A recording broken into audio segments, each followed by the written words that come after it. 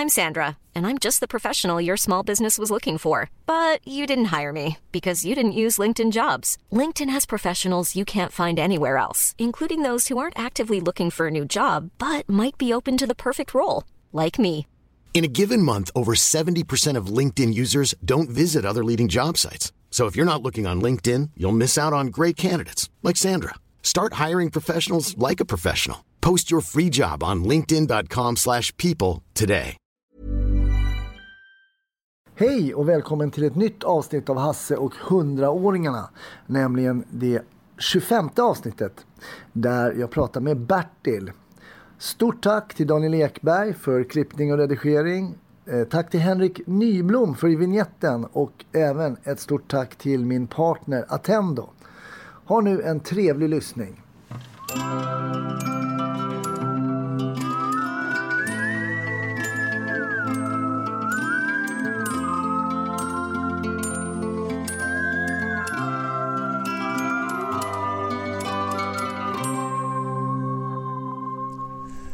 Ja, jag sitter ute i Akalla, Kista Akalla, hemma hos Bertil. Tack för att jag får komma förbi. Ja, det är vackert väder ute idag kan vi väl säga. Ja, jo, just det. Ja. Jo, det har ju varit kallt och blåsigt några dagar. Så det... Hur är du uppvuxen i de här trakterna eller?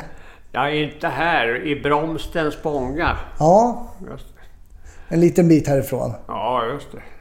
Det är inte så långt. Kan det vara det, en halvmil eller någonting i den stilen. Och vilket år var det Bertil kom till världen? Ja, det var 1932. Ja, så det är några år sedan. Ja, just det. Jag kom upp i 84. Alltså. Ja, hur såg familjen ut som du växte upp i? Ja, det var alltså pappa och mamma och jag så att säga. Och sen det kom en syster 4 år senare. Okej. Och det här med att hitta på saker själva då? Det var det med kompisarna då i grannskapet? Ja, just det. Jo. Vad gjorde ni då? Förutom fotboll? Ja, det var ju fotboll och sånt där. Och på vintern skidåkning alltså. Det finns ju borta i Rinkeby där längst ner. Det är ju ett gärde som går ända ifrån Spånga kyrka och bara fortsätter fram till Stora vägen så att säga. Mm. Och på sluttampen där så ligger det en stor kulle. Det var traktens Kinnekulle alltså. Okej. Ja, det var alltså skidåkning och sånt där. Det blev dit om man ville åka backe. Va? Det var ju... Men du har ju sett de här orterna nu, Kista och Rinkeby växa, för det fanns ju inte på din tid. Nej, de fanns ju inte. Det hände ju på vintern att man åkte skidor och åkte igenom så att säga. För det var ju lite skog och sånt där. Så det här var bara skog på den tiden då? Hela från Rinkeby och uppåt så att säga? Ja, just det. Ja. Det var ju mest alltså. Det var lite öppna gärden och sådana där grejer naturligtvis. För det fanns ju vägar i alla fall. Så jag började jobba alltså när jag skulle fylla 16 år. 48 alltså. Ja. Och det öppnade en ny affär nere i Spånga, alltså en matvaruaffär alltså. Så jag blev ju springchas där så att säga. Vad fick du göra då som springchas? Ja, det var ju trampa cykel alltså. Var det ren budkille så att säga? Det kunde ju vara lite jobbigt va? Vid ett tillfälle vet jag skulle ifrån Spånga tvärs över till Skälby. Mm. Det var en gammal dam som bodde där som hade beställt varor och grejer. Så hon hade en son som jobbade i företaget va. Han körde bil alltså. Det var Förenade Livsmedel där. Hon hade beställt, alltså det var till julen alltså. Julskinka ordninggjord på ett stort fat va, och så vidare. Ja. Det var ju alltså spritsat på och allt möjligt sånt där. Och jag skulle cykla dit alltså ifrån Spånga och tvärs över Lunda och allt det där. Så hade det kommit lite snö. Aha. Och sista biten var i stort sett, det var en liten grusväg alltså. Och så låg det nysnö på gruset. Det syntes inte att det var is också. Så rätt vad det var så försvann cykeln. Alltså jag stod på fötterna men cykeln låg på tvären. Där julskinkan rullade i snön alltså. Jaha, hur gick den leveransen sen då? Jo då, det gick bra. Jag plockade ihop det så gott det gick. Alltså stoppa ner det i en stor låda som var... Ja. Som man hade grejerna i. Och sen förklarade jag för gumman alltså. Jag hade ju varit där så hon kände igen mig alltså. Ja, okej. Så jag förklarade alltså vad som hände. Ja, det förstod hon, men det där sa det jul. Jag tar ju skinkan, ser ju inte snygg ut. Nej, det fixar jag. Så det tyckte hon, det gjorde inget. Huvudsaken att hon fick grejerna alltså. Ja, så det var en ganska... Ja, det var jävligt roligt på sitt sätt efteråt alltså. Men vad tänkte du på den tiden då när du var 16 år och jobbade som springkast? Hade du några visioner för framtiden vad du ville göra? Kände du att det här vill jag inte göra eller? Ja, det är klart att man väl hade idéer vad man skulle hitta på. Men det var ju inte något sånt där speciellt alltså. Det hade inte... Mina föräldrar hade jäkla i det där fallet är ju då att jag började jobba. Men jag hann inte jobba särskilt länge förrän först dog min pappa alltså. Jaha. Det var en olycka på den här Spånga kyrkväg alltså. Han var ute och gick med en hund vi hade. Och det kom en lastbil och passerade honom alltså. Och sen har det snackats om vad som egentligen hände. Det är ingen som vet annat än att han på något sätt föll han. Och slog tinningen i krokarna som höll ihop flaket va. Så han slog ihjäl sig där så att säga. Och... Hur gammal var du då? Ja, jag var 15, skulle fylla 16 alltså. Och sen, jag hade den här lilla syrran hemma så att säga. Hur tog du det då som tonåring? Hur tog du det här att din pappa gick bort? Ja, det var ju jävligt jobbigt alltså. Och sen... Det jävliga då är ju att min mamma alltså skulle in och göra en operation. Uh-huh. Som enligt läkarna var en ganska enkel historia alltså, och sånt där. Och men det var så jävla mycket snack av advokater och sånt där om det här med lastbilen och så vidare. Så man kom med alla möjliga jävla konstiga idéer om vad som hände alltså. Okej. Så hon blev ju helt slut så hon orkade inte helt enkelt. Hon dog alltså under operationen. Va? Oj. Så och hur långt efter din pappas bortgång var det här då? Ja, det var alltså... Han dog i februari. Och hon dog i november samma år alltså. Oj. Och det var ju... Så då stod ni utan föräldrar då, du och din syster? Ja, just det. Vad hände då? Ja, det var ju... Grejen var att mina föräldrar hade köpt alltså ett hus tillsammans med en annan familj. Mm. Så att det var 2-våningshus alltså. Så att den andra familjen bodde på bottenvåningen och vi bodde en trappa upp alltså.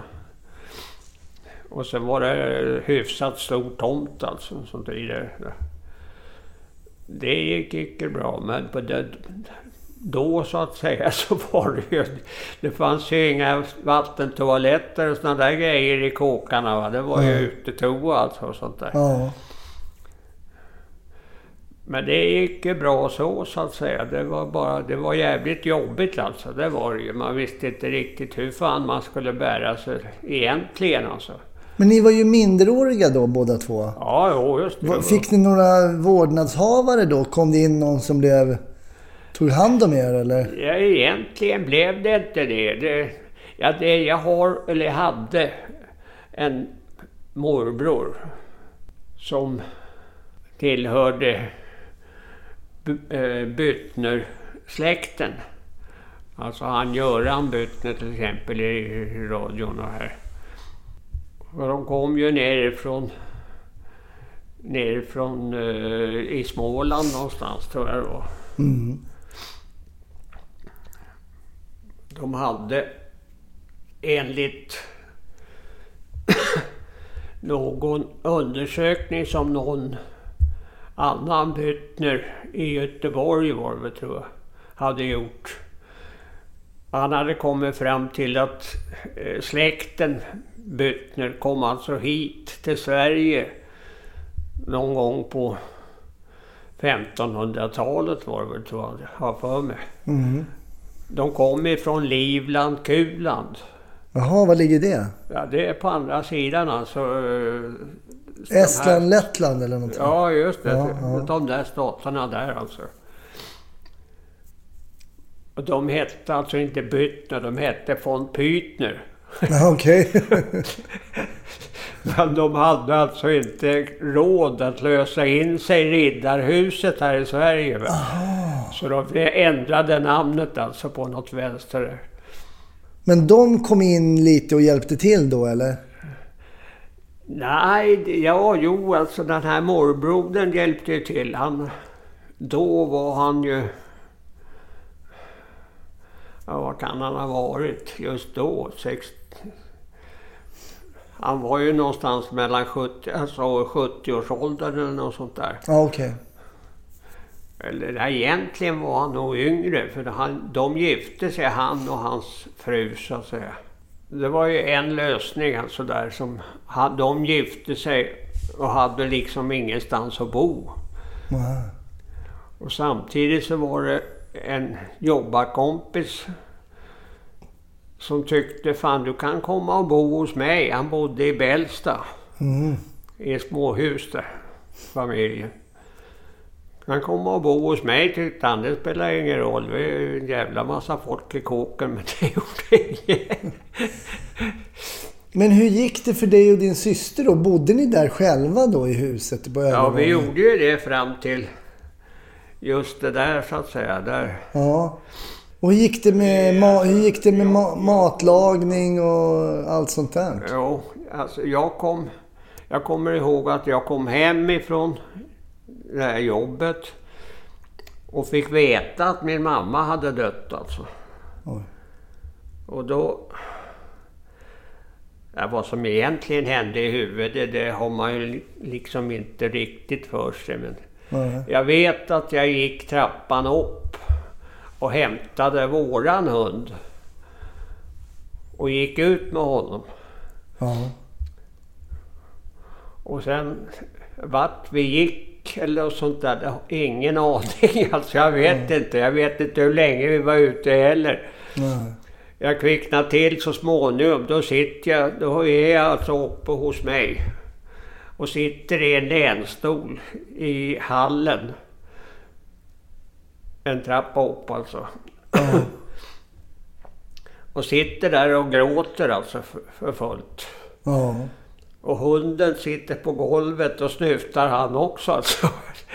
Jag trodde inte mina ögon när jag såg det alltså. Men han grät alltså. Ja.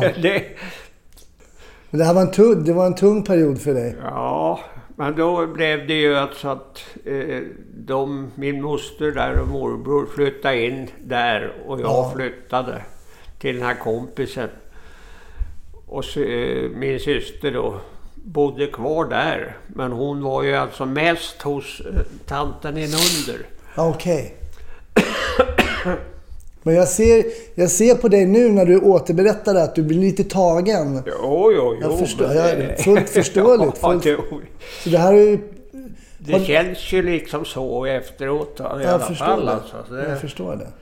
Hur mycket har det här året påverkat dig, tror du? Att förlora både sin pappa och sin mamma som ung pojke? Ja, jo. Ja, det var ju... Det var ju jobbigt på det sättet alltså. Man visste inte riktigt att någonting egentligen alltså. Hur var din mamma och pappa som föräldrar? Ja, jag tyckte ju att de var bra så att säga. Det var ju alltså... Vi bodde på 3 olika ställen i Bromsten. Och det första stället är ett ställe som inte finns längre. Det var alltså en stor handelsträdgård. Okej. Min mamma jobbade i trädgården alltså. Hos honom som hade den. Och vi bodde... trädgårdsmästaren och hans bror hade så att säga en kåk. De bodde i varsin ände av det här huset. Och så fanns det en övervåning alltså. Och där uppe bodde vi alltså. Och sen flyttade vi tvärs över ett gärde så småningom till en annan liten stuga. Innan de så att säga köpte den här kåken som är... Och det är ju... Det roliga med den, det är ju liksom att det huset står ju fortfarande kvar och så likadant ut alltså. Men sen har den här mamma till de där och hennes gubbe, de köpte ett hus i Bromsten som ligger på en av de gamla vägarna där. Den där, när jag var grabb så fanns det ingenting där. Det var bara stort gärde mot kyrkan alltså, där man sprang och lekte och hade allt möjligt för sig. Det fanns ett litet träsk längst ner i gärdet. Men efter de här springchasåren då, för du gick först grundskolan, alltså real... Ja, just det. Och vad hände, jag tänker när du var 16 var du ju springchasen då. Ja. Vad hände sen efter den tiden då? Ja, då... Jag jobbade ju alltså hos Förenade Livsmedel. Just det. Och...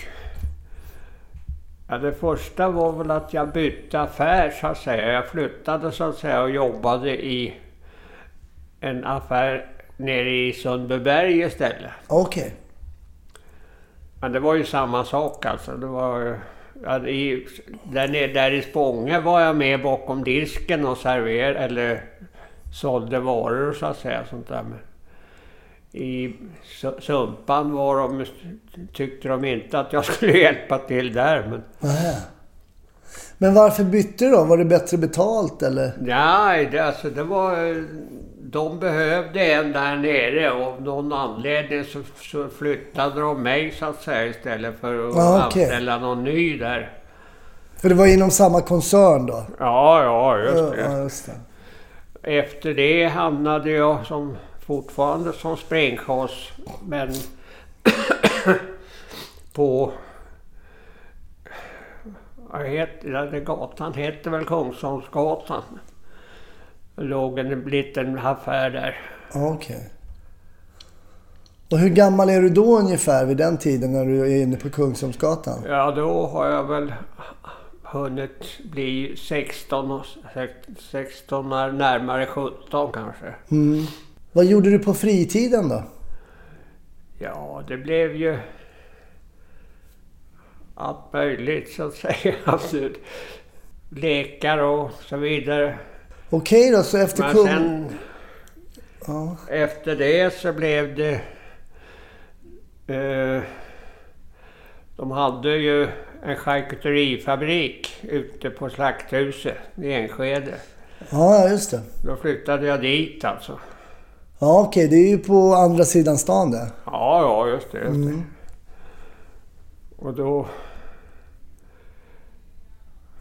Där jobbade jag på restaurangavdelningen. Alltså jag gjorde i ordning grejer, levererade varor till restauranger i stan alltså. Just det. Så det var till... Ja, man fick ju hjälpa till ute i fryshuset och sånt där också, där mellanåt alltså. Men... Det fanns ju ett stort fryshus alltså, som var deras alltså, som man sprang ut dit och hämtade grejer mellanåt när det behövdes. Hämta en kotlettrad eller något sånt där alltså.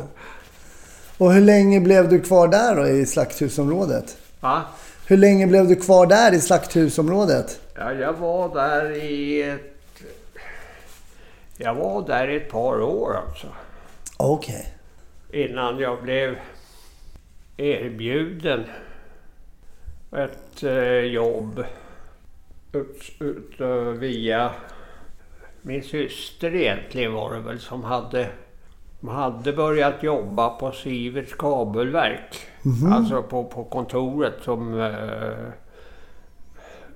det var ju stansoperatrice och sådär där grejer. Alltså. Okej.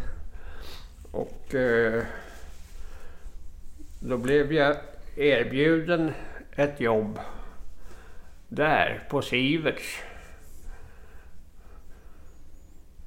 Som... Var det de som sålde skruvar och sånt sen eller? Ja. Sålde de skruvar och... Är det de Siverts eller? Nej. Ja, Siverts kabel alltså. Ja, det var just mest kablar alltså. Ja, det var mest kablar, ja. Som naturligtvis. Men det jobbet jag hade där, det var ju via hålkortsmaskiner. Det var löner och allt möjligt sånt där va, som man fick stå och köra igenom så att säga. Det var ju ett jädra jobb egentligen. Man fick in en massa hålkort, så hade man en trave som var så här. Ja, och så skulle man ta en bit av den där även. Och så gällde det att man höll ihop alltihop så det inte spred sig. Då hade man ju fullt jobb. Och sen hände det ju liksom att det fastnade ett kort i maskin. De var ju tvungna att få loss kortet på något jävla sätt. Men det här var ju dåtidens data då på något sätt, hålkorten. Ja, just, det var det ju alltså. Sen blev det ju det. I och med det kom till nya maskiner så att säga, som var mera datoriserade då. Och då gällde det ju liksom att få det att fungera med hålkorten från början. Och sen så småningom så blev det tejpar och sånt där istället va? Ja. Men nu är du i 20-årsåldern någonting då när du jobbar på Siverts eller? Ja. Har du hunnit fylla 20 då någonting eller? Ja, jo. Då börjar jag bli där jag har... Hade du arbetskamrater som du umgicks med då till exempel på helgerna eller? Ja, nej, inte arbetskamraterna. De var ju betydligt äldre än jag allihopa. Ja, okej. Så att det blev ju... Det fanns ett gäng... Vi var ett gäng killar där som bodde där i Bällsta. Ja. Där... Det var någon som kom på idén att vi skulle sätta ihop ett band av något slag och spela alltså. Ja. Någon kunde ju spela gitarr alltså och så där vidare. Det hittades på, de skulle spela trumpet och allt möjligt. Jag skulle spela kvarpa. Och det jag provade alltså. Jag köpte en gammal kvarpa och provade. Jag gick i Solna hos en kille och skulle lära mig spela. Ja. Det var ju... Jag kom ut en morgon, då hade jag hade karpan med mig i fodralet alltså. För jag skulle till den här killen och efter jobbet alltså. Ja. Och då när jag kom upp i omklädningsrummet så satt en kille där som jag kände igen honom, men jag visste ju inte riktigt vem han var. Jag visste bara att han jobbade i fabriken där nere någonstans. Men jag vet fortfarande inte, jag kommer inte ihåg vad fan han hette, men han var med och spelade i de här gängen som höll på att spela dansmusik och sånt där. Ja, just det. Ja. Så han undrar vad fan jag hade när jag kommer där på dralet. Så det är en kvarpa. Jag får titta så. Ja visst, så titta du. Han plockade fram den och så satt han igång och lirade alltså. Jaha. Och tuta vidare alltså. Vad fan nu då? Kunde han spela? Jo, det kunde han ju. Så rätt vad det var så var det alldeles fullt i omklädningsrummet. Det folk som hörde det där alltså. Det var lite kul på det sättet. Men dansmusik, var du själv ute och dansade då? Jo, det blev det ju att man var. Va? Var gick man då någonstans då? Ja, det var ju Sundbyberg på... Ja, nu kommer jag fan inte ihåg vad de hette. Lorry och så vidare. Ja. Det fanns ju 2 ställen där som man kunde dansa på. Ja. Och hur var det med damerna då? Jo, de var ju... Det fanns en hel del brallisar som... Nu kommer jag inte riktigt ihåg vad fan de jobbade någonstans egentligen. Men de bodde i baracker. Jaha.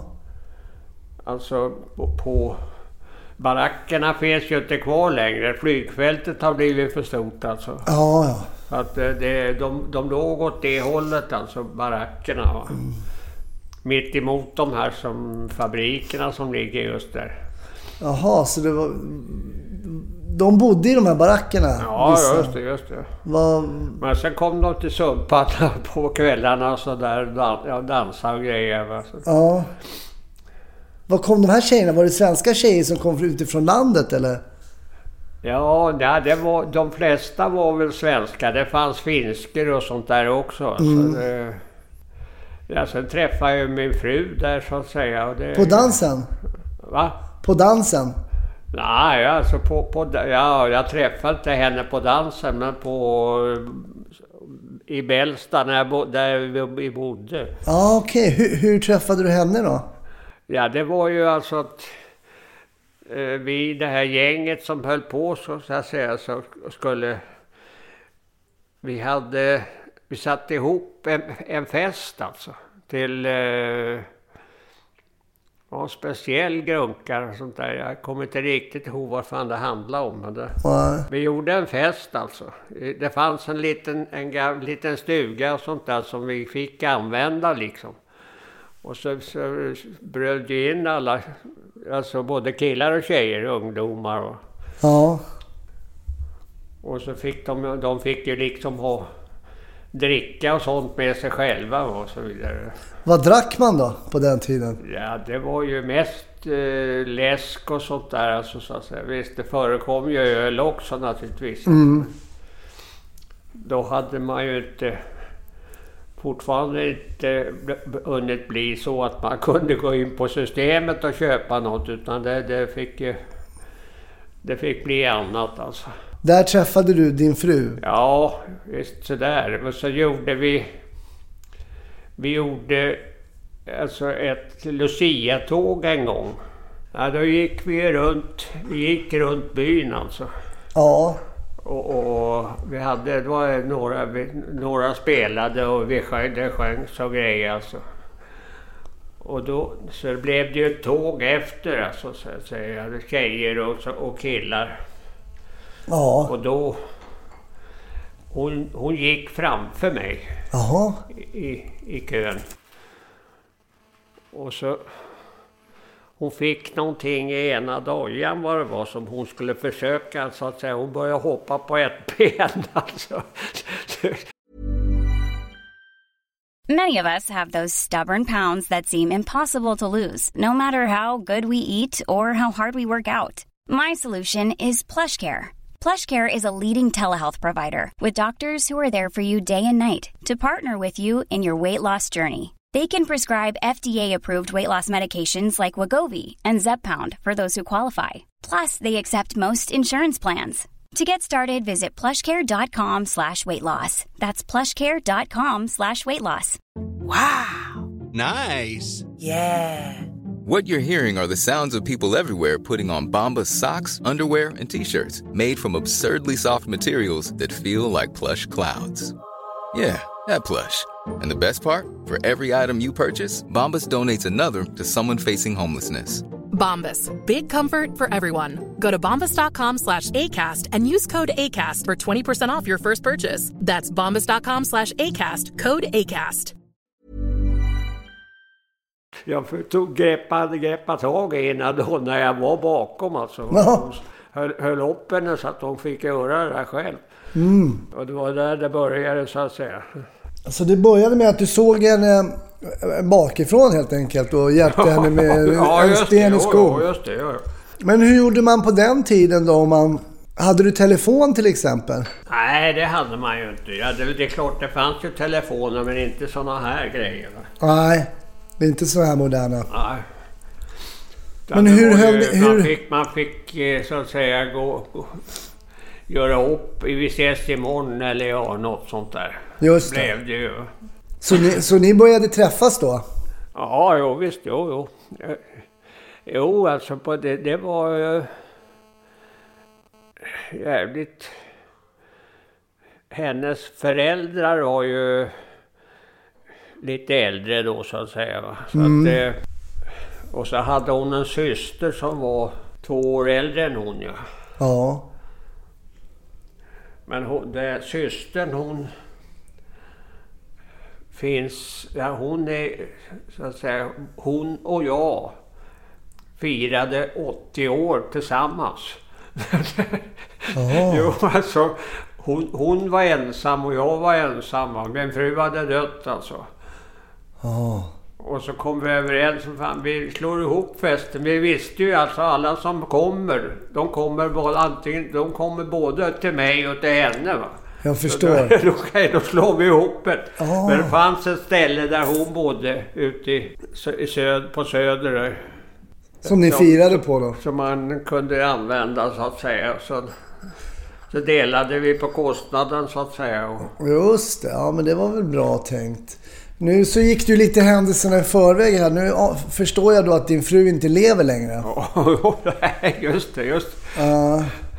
Men det är ju så att säga sen med den där kåken så att säga där min morbror och moster där då så småningom så fick de ju tag i en lägenhet ute i Hässelby. Ja. Så de skulle flytta.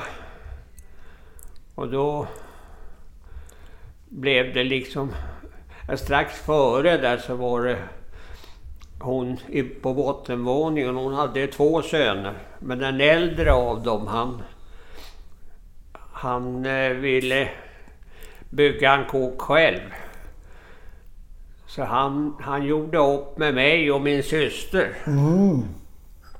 Att alltså det delades upp. Tomten styckades av. Den var så stor så det blev alltså en tomt till. Ja. Och då fick vi så att säga, nu kommer jag inte ihåg exakt hur mycket vi fick, men vi fick ett par 100 000 som delade på syrran och jag så, för tomtbiten. Okej, ja. Och där flyttade du och din fru in då? Va? Flyttade du och din fru in där? Nej, ni fick pengarna. Nej. Då kunde ni investera i någonting, såklart. Vad dum jag. Nej, det är det. Hon bodde ju de bodde i ett 2-vånings småstadshus så att säga. Så de hade byggt själva, föräldrarna. Ja. Men hur gamla var ni när ni gifte er då? Fanken, hur gammal var jag? 20-årsåldern alltså ungefär. Ja. Och var din fru jämngammal med dig? Ja.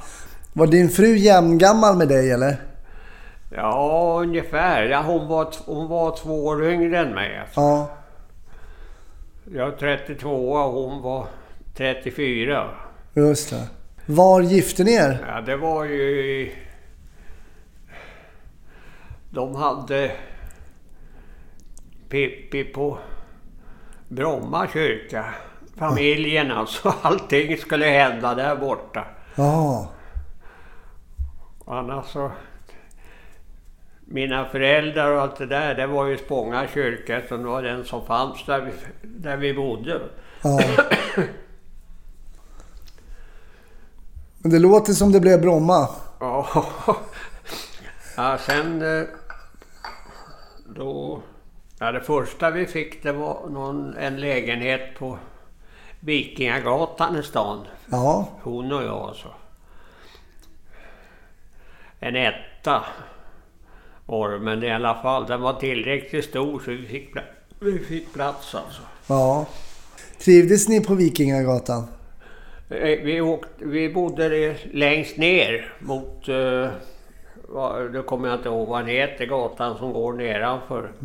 Vad kan det vara? Vikingagatan kom ju uppifrån och går ner till den här. Som fortsätter ut till Sankt Eriksgatan. Just det. Hallå. Hej. Hej. Hej Bertil. Hej. Jag ska kolla om han Ja, just det. Har fått alla piller eller det där? Nej. Ska det bli lite medicin eller? Alltid är det något. Men hur länge bodde ni där då på Vikingagatan? Ja, vi bodde där i... Ja, det är ingen fara. Jag ska få någon... Ja, jag har vatten. Ja. Varsågod. Jaha, tackar. Den behövde jag. Vad får du nu för tablett? Ja, höften gör ont alltså. Ja, det är höften. Ja, jag förstår. Det är ditt glass så. Du får vi hålla. Hur länge har du haft det där med höften då? Det var ju i höstas. Okej. Första dagen som det började komma ner snö. Ja. Så fick jag för mig att jag hade alltså en tid beställd hos Honda ute i Upplands Väsby. Ja. De skulle byta hjul åt mig. Ja. Och sätta på vinterhjulen alltså, som fanns där. Men jag var inte säker på hur det går att köra. Tack, vi har precis fått. Ja. Tack så mycket. Ja, och då vad händer då? Ja, det är ju... Jag fick för mig att jag skulle prova om det överhuvudtaget gick att åka så att säga.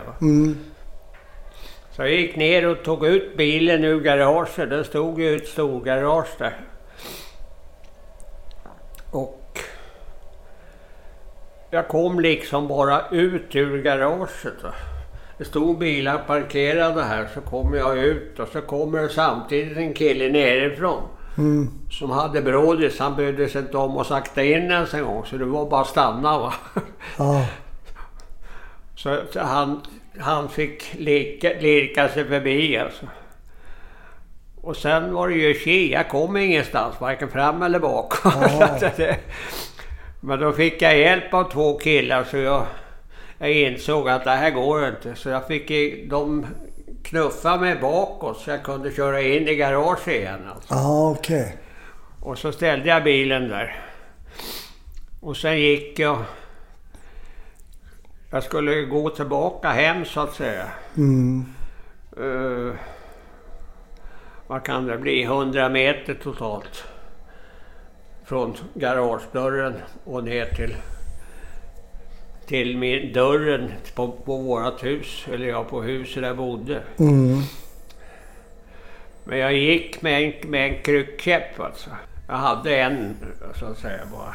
Ja, den var skodd alltså så att den skulle klara is eventuellt sånt där. Men jag gick 20 meter tror jag på trottoaren en bit. Och sen tänkte jag, nej jag ska gå över nu för jag ska till den sidan för att komma dit ner. Så jag gick över gatan, det gick bra. Men när jag klev upp på andra sidan då halkade jag på en isfläck. Och slog runt så att säga och landade på vänstra höften och krossade alltså lårbenet här. som normalt går in i höften där. Just jag krossade det alltså. Aj. Så de fick lov att... Jag vet inte hur de har satt ihop det alltså. De har ju satt dit någon sån där extra bit någonstans på något vänster, men hur vet jag inte. Aj. Har du kvar bilen? Nej, den finns inte längre. Den köptes av en bilmäck på Honda. Och de bryr sig liksom inte. Det var min dotter som från början frågade om alltså. Och de sa, vad fan, en bilmäck här så att säga. De bryr sig inte hur bilen ser ut. De kan fixa alltihop själva. Och grejerna finns ju här. Ja. De köper gärna någonting sånt där. Om det är hyfsat alltså. Och den här bilen var jävligt bra. Den var gammal alltså. Det var 97 va. Men den hade bara snurrat och gått hela tiden i stort sett. Så det hade gått 17-18 000 mil alltså. Vilken var den lilla Honda-modellen alltså. Ja, okej. Var det en Civic eller? Ja, just det. Vilken var din första bil då? Den första bilen, vad var det? Det kommer jag knappt ihåg. Vad fan kan det vara för någonting? Men om jag säger så här då. Din favoritbil som du har haft. Har du haft någon favorit? Ja, favoriten det var ju en tvåknackad Saab. En V4 eller? Ja, V4. Eller de hette 90. Den första var en tvåknackare. Ja, de hette 92 eller något sånt där. Ja, just det. För fyrorna var ju fyrcylindriga såklart. Just det, jo. Ja. Men med den karossen. Ja, just det. Och med rattväxel då? Det var en rattväxel va? Ja, just det var det. Ja, den gillade du den. Var det den som Karlsson på taket körde? Den var jävligt bra alltså. Den var skitrolig att åka med och köra så att säga. Så. Men de var väl ganska pigga de där för att vara så... Det var inga stora motorer men de var väl ändå ganska pigga va? Ja, jo visst det var den ju alltså. Den ångade på bra så att säga. Så hörde man när de kom? Ja, just det gjorde man ju. Ja, V4 sen, de var ju lite annorlunda. Den fanns ju mera kräm i, men det... Hade du V4 också eller? Ja, jo det hade jag ju. Ja. Vi hade... Men då var det inte den vanliga, då blev det stationsmodellen. Just det. 95 alltså. Just det. Kombi alltså. Där hade vi 3 stycken. Ja. De var jäkligt bra alltså. Ja. De var skitroliga att köra på vintern också. Ja, för de var framhjulsdrivna. Trots att det inte fanns några vinterhjul så att säga, det var skitroligt att åka med dem. Att man fick ju vara med va. Rätt vad det var så försökte han ge sig iväg. Jag tänkte gå tillbaks lite för du berättade att du gifte dig när du var i 20-årsåldern. Men sen blev det väl familj också? Ja, just det. Och hur många barn har du? Ja, det är bara en och det är... Det är dottern då? Dottern, ja. Och hon är 60 nu så det... Så du var då 24 när du... Ja, just det.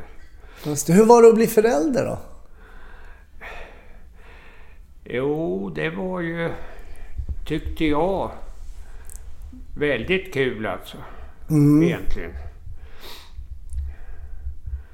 Och det är ju, alltså ungar sådär, det fanns det ju runt omkring i alla fall. För hennes syrra där som är 4 år äldre, eller ett par år äldre än henne. Hon hade redan 2 stycken. Alltså. Ja. Och alltså det blev jävligt roligt egentligen alltså då. Och sen var hon... När blev det? Hon blev sommarbarn på en gård i Värmland. Ja. Och det var väl... Ja, då var hon väl 2 år ungefär när hon åkte dit första gången. Ja. Och vad innebar det då att bli sommarbarn? Ja, hon kom dit alltså och var där under 1 eller 2 månader vad det nu var. Ja, på sommaren. Ja, just det. Och sen, hon hade ju allting där. Ja. Och det var ju en liten gård de hade alltså. De hade en häst som hette Petrus. Och så fanns det ett par kor också. Okej. Så det blev lite sådär, alltså det fanns lite rörelse och så vidare. Det var jävligt roligt. Då kom man dit och hälsa på, var jättekul alltså. Okej. Men så gjorde man på den tiden då. Men vad gjorde ni då som föräldrar? Var ni kvar i stan då alltså? Ja, alltså då blev det ju att det blev lite grann sådär att man försökte komma ut lite grann som man inte kunde riktigt med att ungarna var, eller hon var hemma. Ja. Hur är ditt förhållande till din dotter idag skulle du säga? Ja, jo, det är ju... Bor hon i närheten nu din dotter eller? Ja, hon bor med sin familj. Kommer de att hälsa på någonting? Ja visst. Ja. Hon kommer hit lite då och då. Speciellt nu med den här lilla hunden också. Ja. Och nu är han nyklippt också dessutom. Ska bli intressant att se honom alltså. Ska de komma förbi idag eller? Va? Ska de komma förbi idag? Ja, hon kommer sen. Men hon jobbar ju till 5 va. Så det dröjer innan hon kommer. Just det. Men hur ser dina dagar ut nu för tiden då? Ja, det blir ju... att av någon anledning så har det blivit så att jag går upp och klär på mig och är ute i matsalen 7:00. Okej. Jag gick aldrig upp och käka frukost 7:00 hemma. Va? Nej. Annat än när man var tvungen för man skulle till jobbet. Det var ju en annan femma. Ja. Är du klarvaken då 7:00 eller? Ja visst. Alltså klarvaken är man väl inte. För att när jag har ätit den där frukosten så går jag gärna hit och lägger mig ovanpå och sover en timme. Ja. Så det är rätt skönt. Och sen då? Men det är ju det man gör så att säga. Det finns inte mycket annat att göra än att... Kan du gå ut nu när du har höften sådär? Kan du... Alltså det går ju med den här. Va? Utan så går det inte. Då kommer man ingenstans liksom. Ja. Hur är det att bli äldre? Ja... Det finns ju liksom inget annat än att man får finna sig i situationen som den är och göra den bästa av den va. Ja. Det är det enda man kan göra så att säga. Du kan inte göra så mycket mer så att säga. Så det är ju... Så att det här att jag hamnade här, det var ju dottern som började undra det, så att inte för att jag hade varit så att jag lite knäppig eller något sånt där alltså, men hon tyckte att det började bli jobbigt alltså. Det var bättre om jag fanns så här så att säga. Där lättare i alla fall. Ja. Och av någon anledning föreslog de det här stället. Och från början fattade jag inte riktigt vad de menade när de pratade om det. Tills jag började titta såg och den, ja fan det där har jag ju varit 100 gånger. Ja. Alltså det är hennes mamma bodde här. Jaha. Uppe på 3:e våningen tror jag då. Alltså din... Min svärmor alltså. Din svärmor, ja, jag förstår. Och där, alltså det var det, jag hade då fått en jävla bra känsla med henne alltså va. Mm. Alltså på något vänster så hon blev min mamma på något vänster va. Ja, jag förstår. Och hon såg mig som sonen hon aldrig fick själv alltså. Hon hade ju bara de här 2 jäntorna. Ja, jag förstår. Så ni hade väldigt bra kontakt då? Ja, vi hade jävligt bra kontakt alltså. Så att när hon hamnade här så var jag var här minst en gång i veckan. Ja. Och hämtade henne. Tog ut henne i en rullstol och ut och gick ute på byn här ute. Och...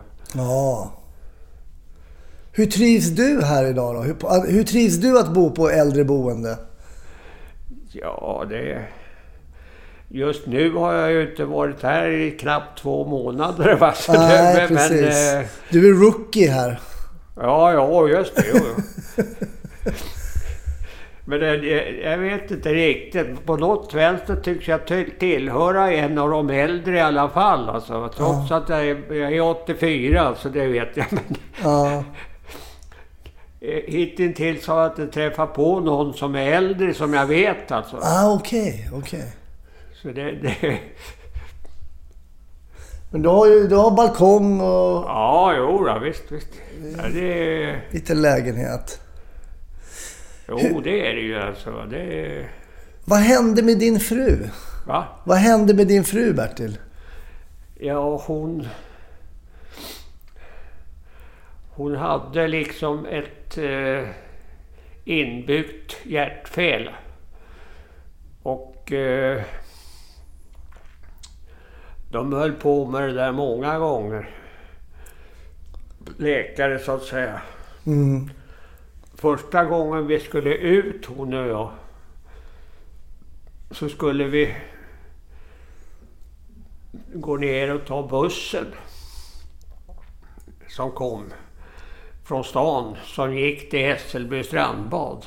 Vi skulle åka dit och bada alltså, hade vi sagt. Så vi gick ner och tog den där bussen.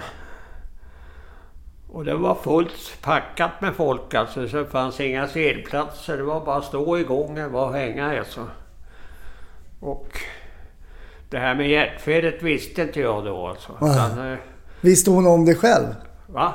Visste hon om det själv? Ja, hon själv visste det ju, men det alltså... Hon stod framför mig alltså. Och helt plötsligt försvann hon bara. Vad fan hände nu? Hon töpp av alltså. Oj. Boom, ner på golvet. Men då var det ju folk som hjälpte till. Någon flyttade på sig så hon fick sitta alltså och så där vidare. Hon piggnade ju på sig där. Jag visste ju inte någonting egentligen vad fan det var som hände alltså. Nej. Efteråt då så förklarade hon hur det var att hon hade det här hjärtfelet alltså. Att rätt vad det var så satte pumpen igång och jobbade som bara fan. Oj. Det otäckaste i den vägen jag har sett någon gång på ett sjukhus.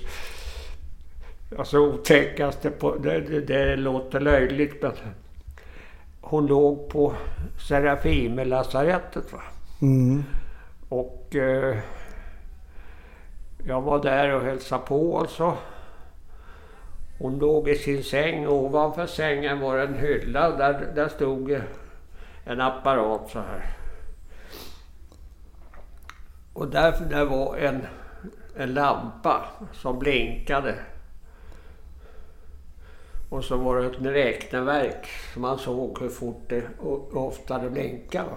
Hur ofta hjärtat slog då eller? Ja, det var hjärtslagen som man såg där alltså. Ja. Där den blinkade rött den där jävla lampan. Och det var ju inget märkvärdigt. Jag bara såg den. Okej, jaha, det är en sån. Ja. Och så rätt vad det var så hörde jag fan den ökar takten alltså. Så jag började titta på räkneverket. Och när räkneverket visade 300 slag i minuten, då kastade de ut mig. Va? Oj. Och så satte de igång med ännu liksom. Det var ju inget konstigt så att säga. Så jag begrep ju varför. Så jag fick vänta till nästa gång jag kom dit så att säga. Så såg jag, eller märkte jag ju att hon var hyfsad igen så att säga. Mm. Och då läkaren som hade hållit på med henne på lasarettet där, han flyttade till ett av ställena här söderöver. Sen, alltså inte söderöver i stan. Alltså. Ja, jag förstår. Jag kommer inte ihåg vilket det var alltså. Huddinge fanns väl inte då, nej. Det gjorde det inte. Han flyttade dit alltså. Sen, då hade han kommit på en massa grejer så han tog dit henne. Mm. Och så opererade, det första han gjorde, då opererade han in en sån här pacemaker. Va? Just det. Och hon hade några såna där grejer. Hon hade någon apparat som gjorde, som satt här någonstans. I bröstet där? Ja, just det. Det var någonting som skulle... Det hade inte med hjärtslagen att göra. Det hade med smärtan att göra på något vänster. Alltså hon hade en annan grej som hon satte på den där. Som hjälpte till att det gjorde inte så ont. Liksom. Ja, okej.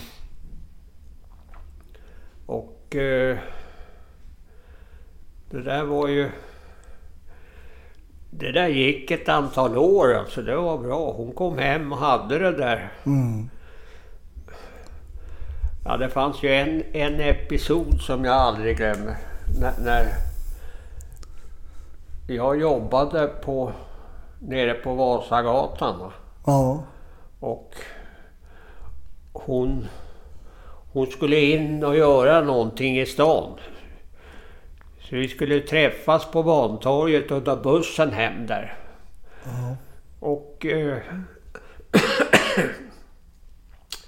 hon kom ju, så vi började gå mot bussen. Och sen helt plötsligt så plask så svimmade hon. Va? Oj. Och då, jag fick hjälp där, lyfte upp henne på en bänk. Och dök upp en figur och visade upp en bricka. Han kallades för Stålis utav polisen. Okej. Fick jag höra. Och han undrade, så han tittade på mig, han tittade på henne. Jag försökte förklara vad det var. Jag sa hon har ett hjärtfel som gör att hon svimmar av ibland. Får hon bara ligga där en stund så kvicknar hon till igen. Alltså han var väl ute efter eventuellt knark eller något, men han letade inte eller något sånt där. Han nöjde sig med när jag förklarade. Så nöjde han, så då gick han igen alltså. Men hon kvicknade ju till och så tog vi den där bussen och åkte hem alltså.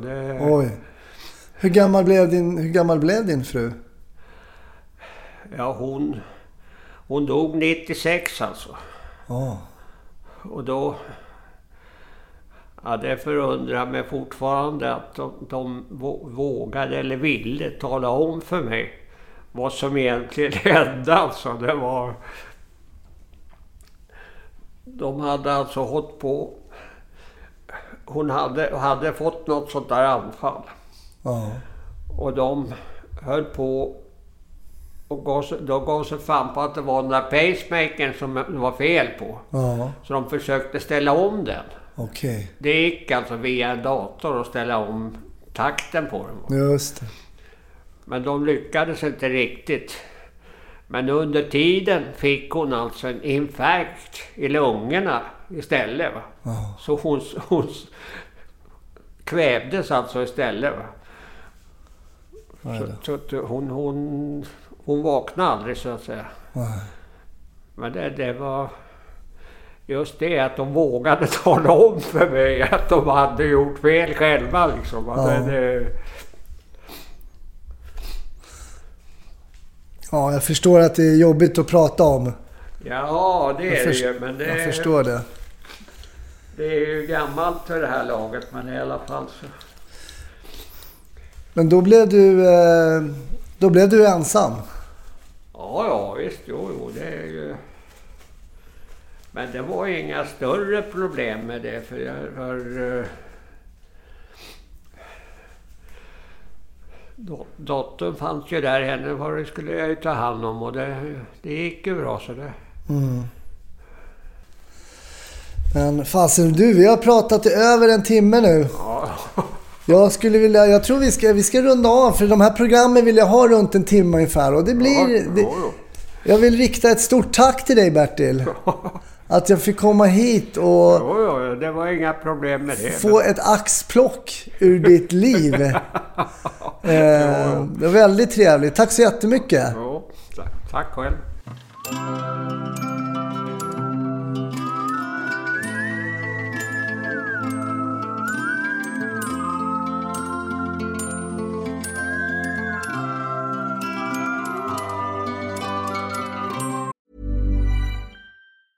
Planning for your next trip? Elevate your travel style with Quince. Quince has all the jet-setting essentials you'll want for your next getaway, like European linen, premium luggage options, buttery soft Italian leather bags, and so much more. And is all priced at 50 to 80% less than similar brands. Plus, Quince only works with factories that use safe and ethical manufacturing practices. Pack your bags with high-quality essentials you'll be wearing for vacations to come with Quince. Go to quince.com/pack for free shipping and 365-day returns.